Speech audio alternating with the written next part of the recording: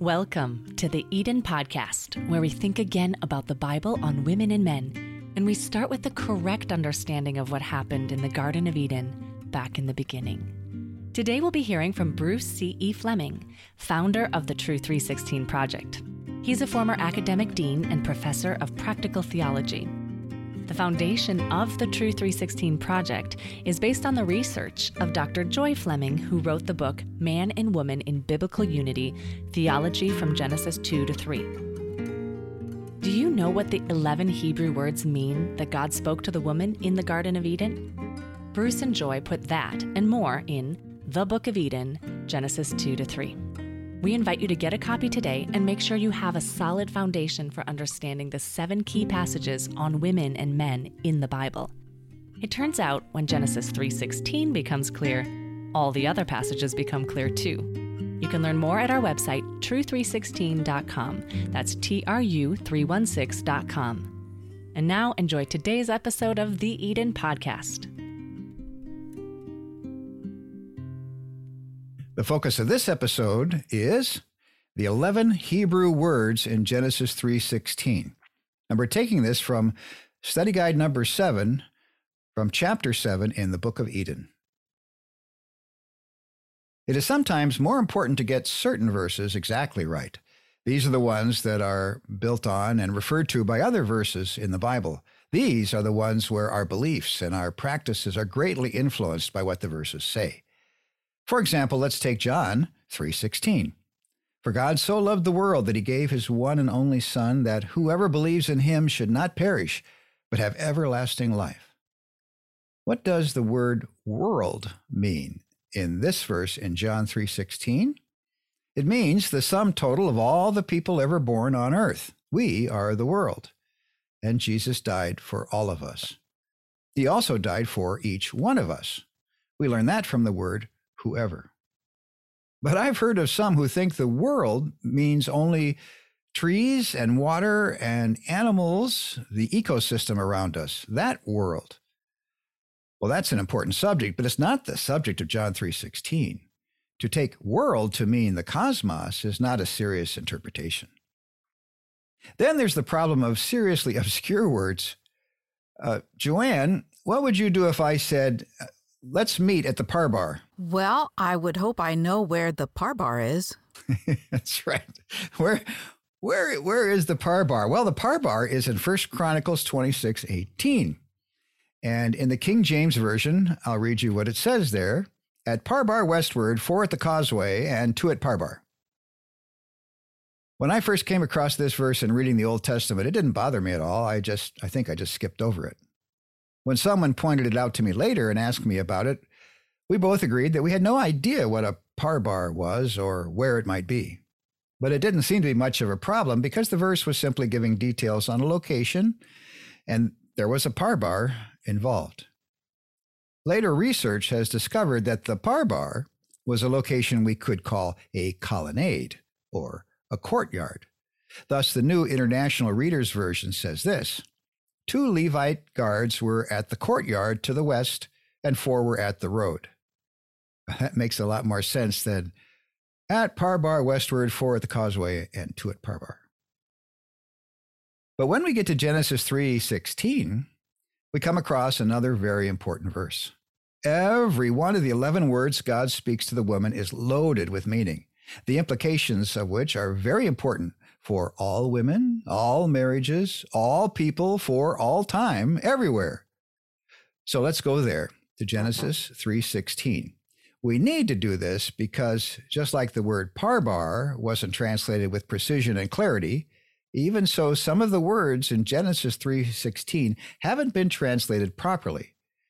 And each word makes a difference. So starting on page 103 in the Book of Eden, my paperback copy here, let's start with this. Joy was 6 months pregnant when we arrived in hot, steamy Africa. Then she finally gave birth to our first child in a mission hospital in the rainforests of northwestern Congo. Around sunset on a Sunday evening, after 36 hours of exhausting contractions and hard work, Joy was driven across the mission station grounds to the hospital in the pickup truck of the doctor who was to do the delivery.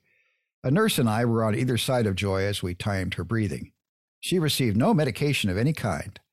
I admired her great effort, which was followed by exhilaration as Joy gave birth to our wonderful baby girl, Christy. Was it a cursed experience? I asked Joy the next morning as we looked back on it. No, it wasn't, but it certainly required a lot of effort. Joanne, can you take us into the exercises now? Absolutely. That brings us into exercise number 1, which is to identify the bad news and also the good news God gave to the woman. And the first question asks us to read Genesis 3:14 through 19, but using the corrected translation of Genesis 3:15 through 17, which are provided in the book. And the first question we ask underneath this is, what bad news did the woman hear? She did hear some. And the first little piece was in Genesis 3:15. So she's been attacked, and she and the man have hid themselves. They've made aprons for themselves best as they could. And the man has betrayed her and has attacked God and has attacked her. And she's been asked by God, what did you do? And she said, well, that voice came out of that serpent over there and deceived me, and I ate. And God took her words as truth, the first truth in a long series of lies. Got a huge fog of lies floating around in the Garden of Eden. But her words now introduce truth. And God takes her words, turns to Satan and the serpent, and says to him, okay, because you have done what she just said about you, cursed are you. And then he says, I am going to put enmity between the two of you, which I like to say is I'm going to confirm the two of you as combatants against one another. So the bad news is that she's going to have a combatant who's apparently going to continue to be her combatant. That's in Genesis 3:15. There's also bad news in that her offspring, good news is that her offspring will crush Satan's head, but the bad news is that Satan will bruise the heel of her offspring. Yeah, which is still bad news. Right. And in Genesis 3:16, there's also a little bit of bad news. Right. Well, yeah. So Joy has gone through in her doctoral dissertation, my wife, Dr. Joy Fleming, she went through the 11 Hebrew words here, and there's actually a good news, bad news. Let's see in what order it goes. It goes bad news, good news, bad news, good news, bad news.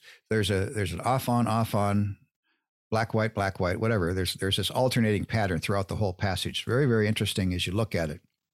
And she unearthed that and made it very clear. What happens now is that in line 1 of Genesis 3:16, God says to the woman, you are going to have sorrowful toil. The Hebrew word is itzabon. And that's bad news. How is it bad news? Well, God doesn't talk about it any more than that. He doesn't explain it. He just says it. He says, you will have itzabon. But then in 17, right away afterwards, when God speaks to the man, the woman understands what it's going to be, because God says, because of you, I'm going to curse the ground. And when you do field work with your hands, you will experience itzabon, sorrowful toil. So the bad news that she hears in Genesis 3:16 is, and that's line 1, word 3. The bad news that she will experience is that she will experience itzabon. She will experience sorrowful toil. Well, that's a lot of news to have to digest, but she does also get some good news. So the next question asks, so what good news did the woman hear? Harba arbe.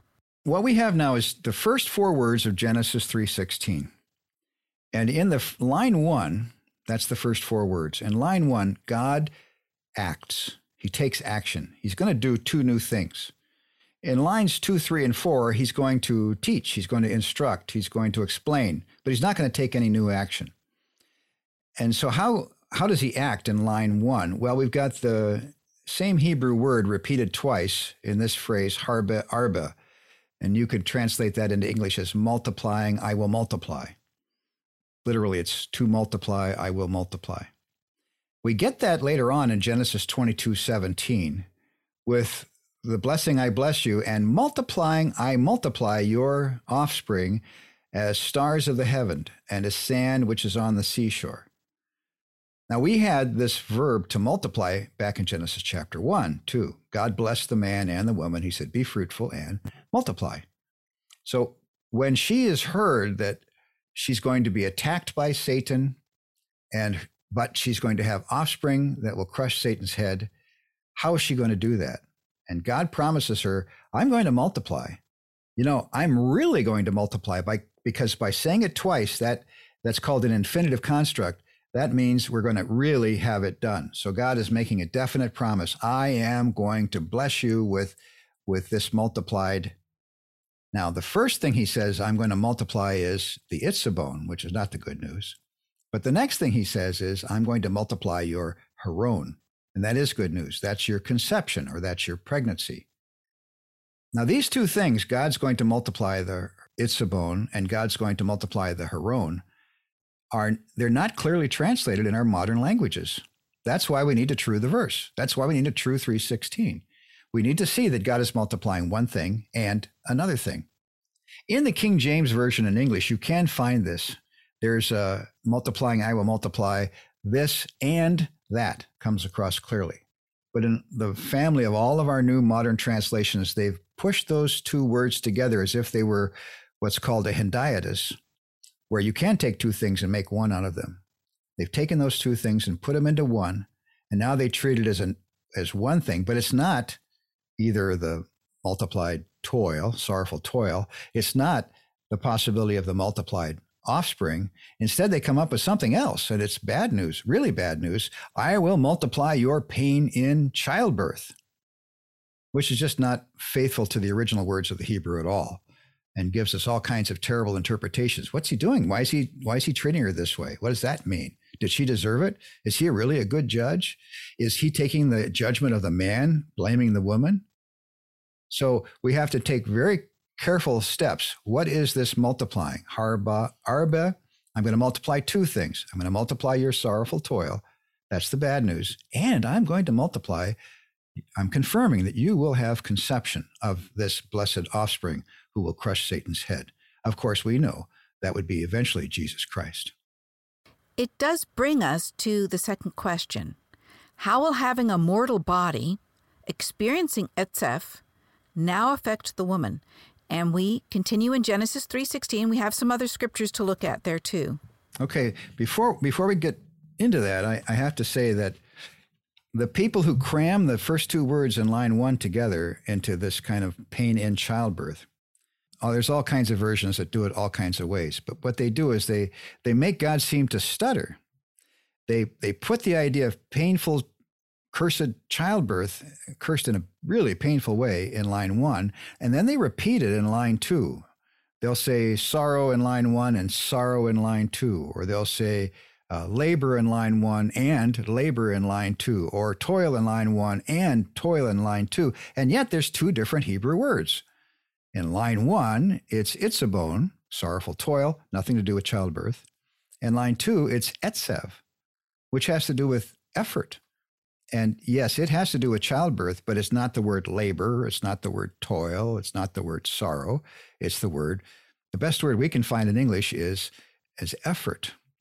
And so we have to make a distinction between line 1 when God acts, has nothing to do with childbirth process in that line, and then in line 2, 3, and 4 as he teaches the woman, and in line 2 he's teaching her about the effort that will be involved in having a baby. Now, she's going to have her first baby outside of the Garden of Eden. God knows that, and she's going to find that out. And so when he explains to her what it's going to be like to give birth to a child outside of Eden, she knows that in the day she eats of that fruit, she's going to die. Well, they haven't keeled over like Snow White when she ate the apple. And so maybe she's wondering, when do I die? How does that happen? She hasn't heard the explanation yet when God's going to explain to the man that you're going to turn back into dust. So what does it mean? Well, one of the nice things, one of the very gentle things, one of the loving things that God does is he says, you're going to have etzev when you give birth. In other words, when you get birth pangs and you're getting all use of all kinds of new muscles to push out that baby, that is not death coming upon you. It's just simply etzev. It's effort. In ancient non-Christian, non-Jewish traditions in mythology, they get really messy and they get really nasty when they're talking about childbirth. But this is clinical, it's clean, it's loving, And he simply says, with Etzev, you will have, and now it's a good thing, you will have children. So the bad news is, yes, you're going to have this Etzev effort. And the good news is you're going to have more than one child. You're going to have multiple children. When we try to cross-reference to understand what this word Etzev means in other verses, and in our page 104 study guide that Joanne put together for us, we're going to compare with Psalm 127:2 and Proverbs 5:10.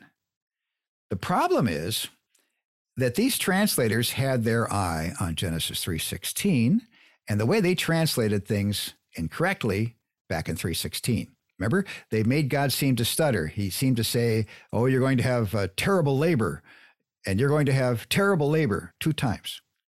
And so what they've done now is they've kind of played with the translation and how they render Psalm 127:2 and Proverbs 5. So we have to go carefully. Just think of the word Etzev as effort, and I think we'll be okay. Joanne, could you read Psalm 127:2 and Proverbs 5:10 for us? Certainly.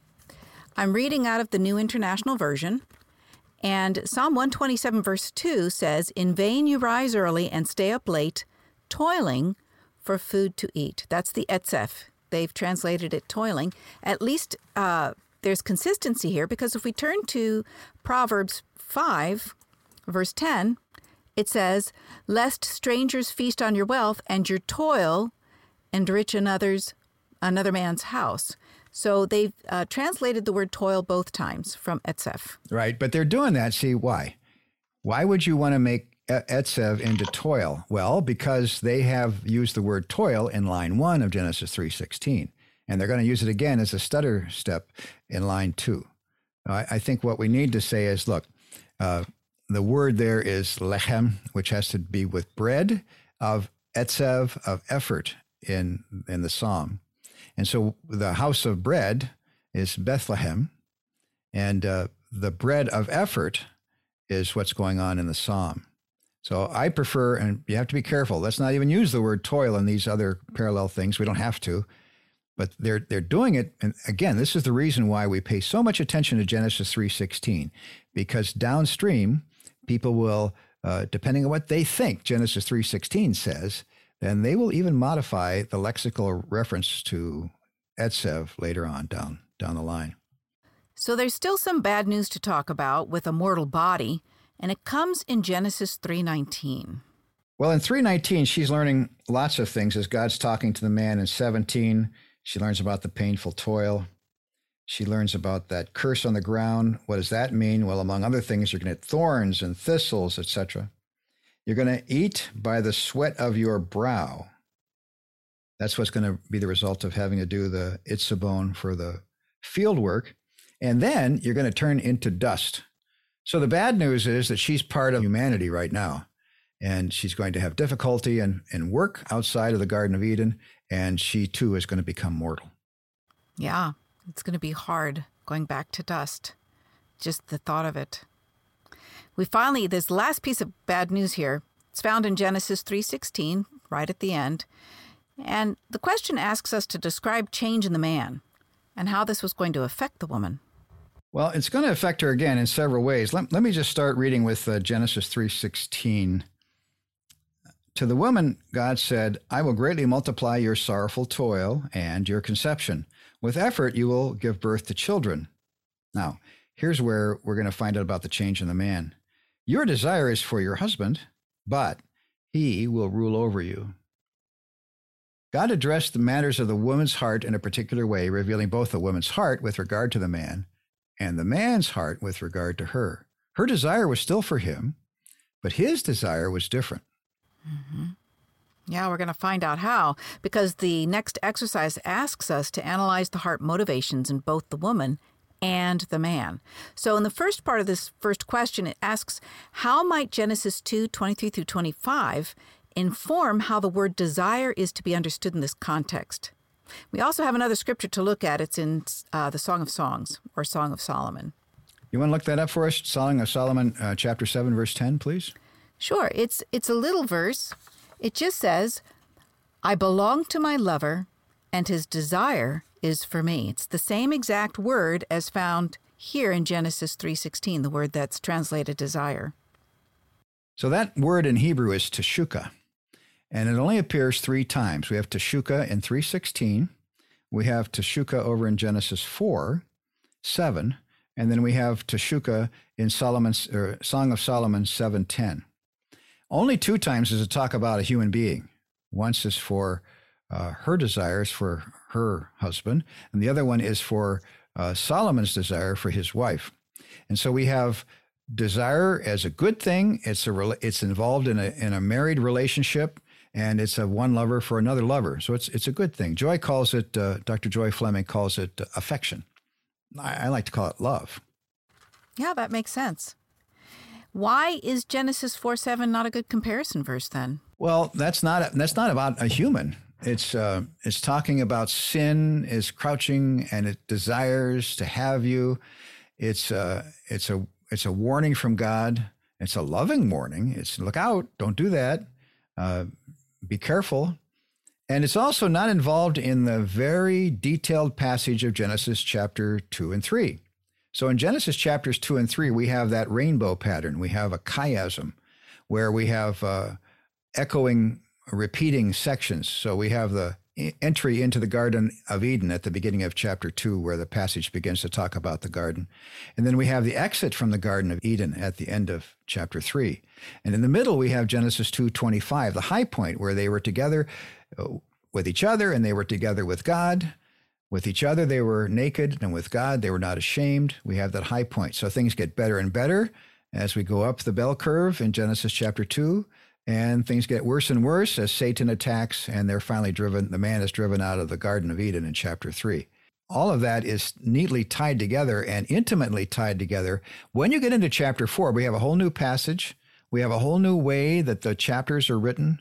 There's a whole new way that we have the line of the sinful son that's talked about, and then we have the line of the faith-filled son that's talked about as we move through chapters 4 and chapter 5. And this thing in this thing that's desiring is not human, and it's sinful, and it's not part of the passage. So it's really, people try to say, oh, we know what happened to the woman because we can take this desire from chapter 4 and put it back in there. No, you don't read the Bible that way. You start in the beginning and then you work your way out. And chapter 4 is later on, it's something else. It's not even human. Yeah, that's great. That really does help, actually. We're going to go into the second question. We start out with, again, going to that peak part in the chiasm or the rainbow.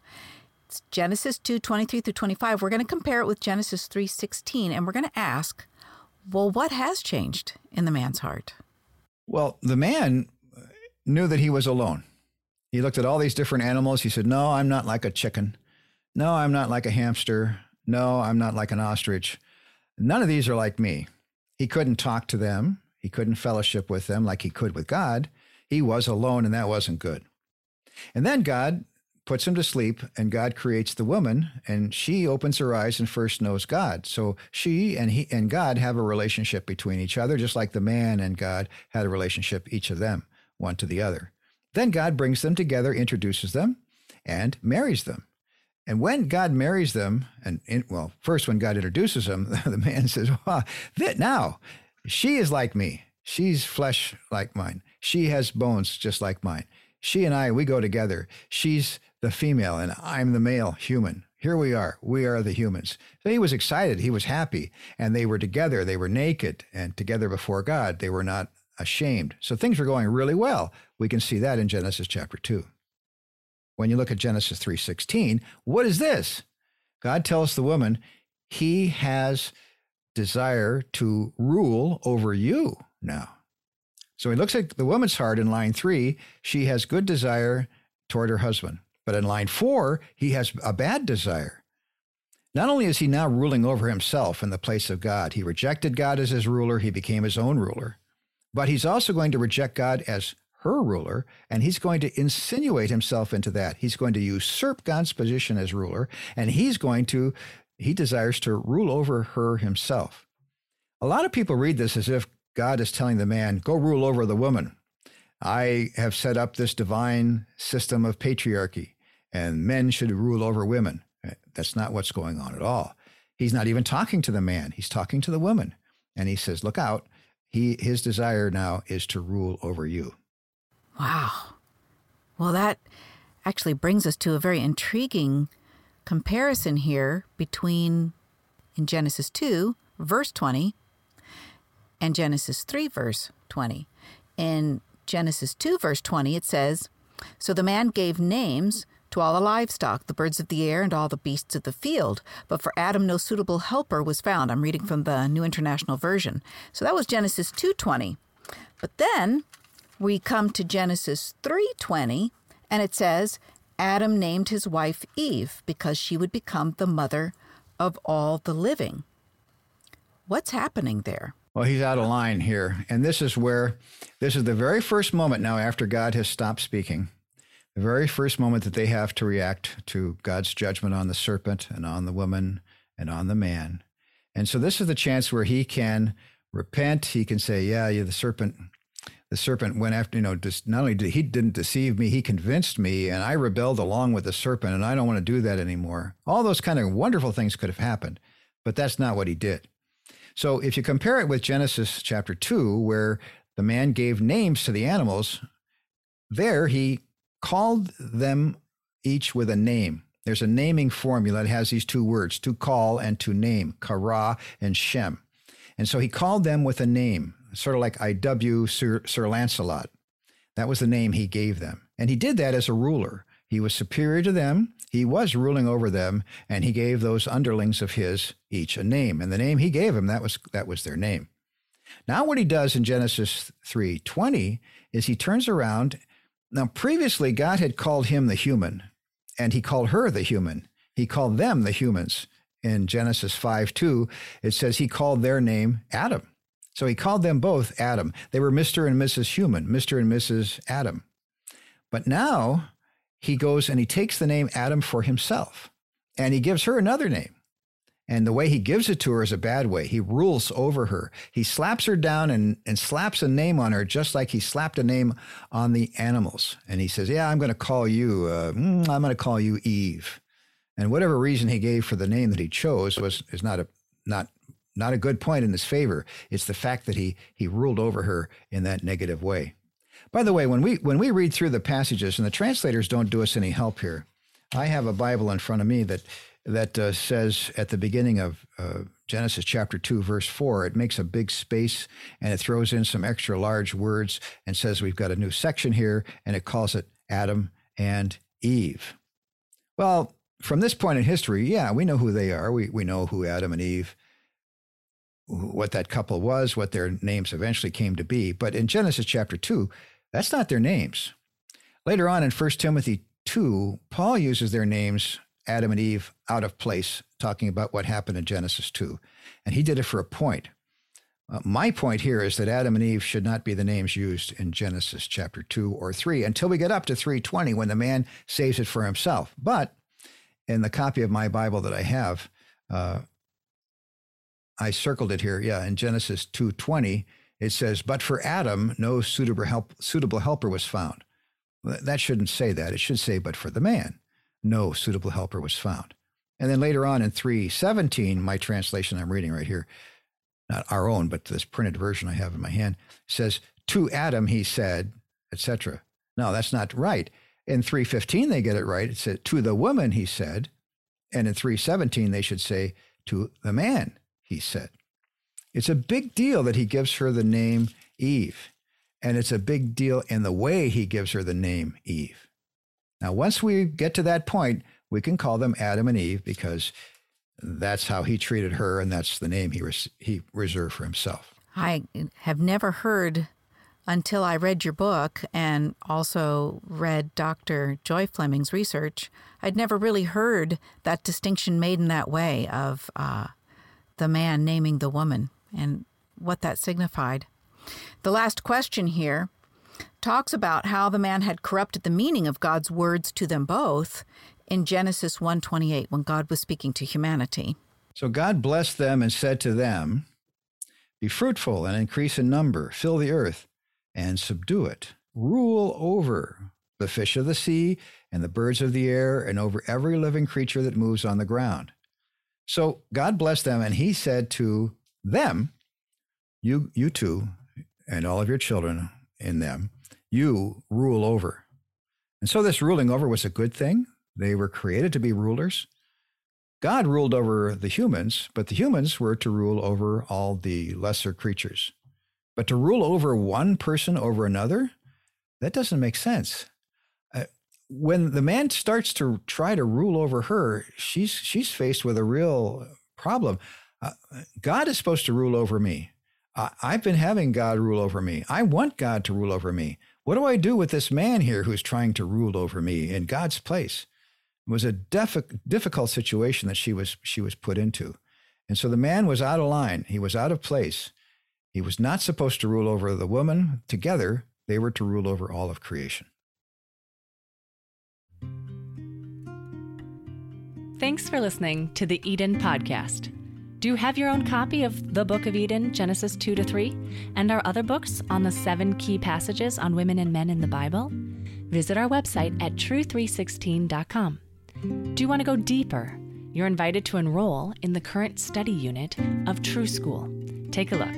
Go to true316.com/school.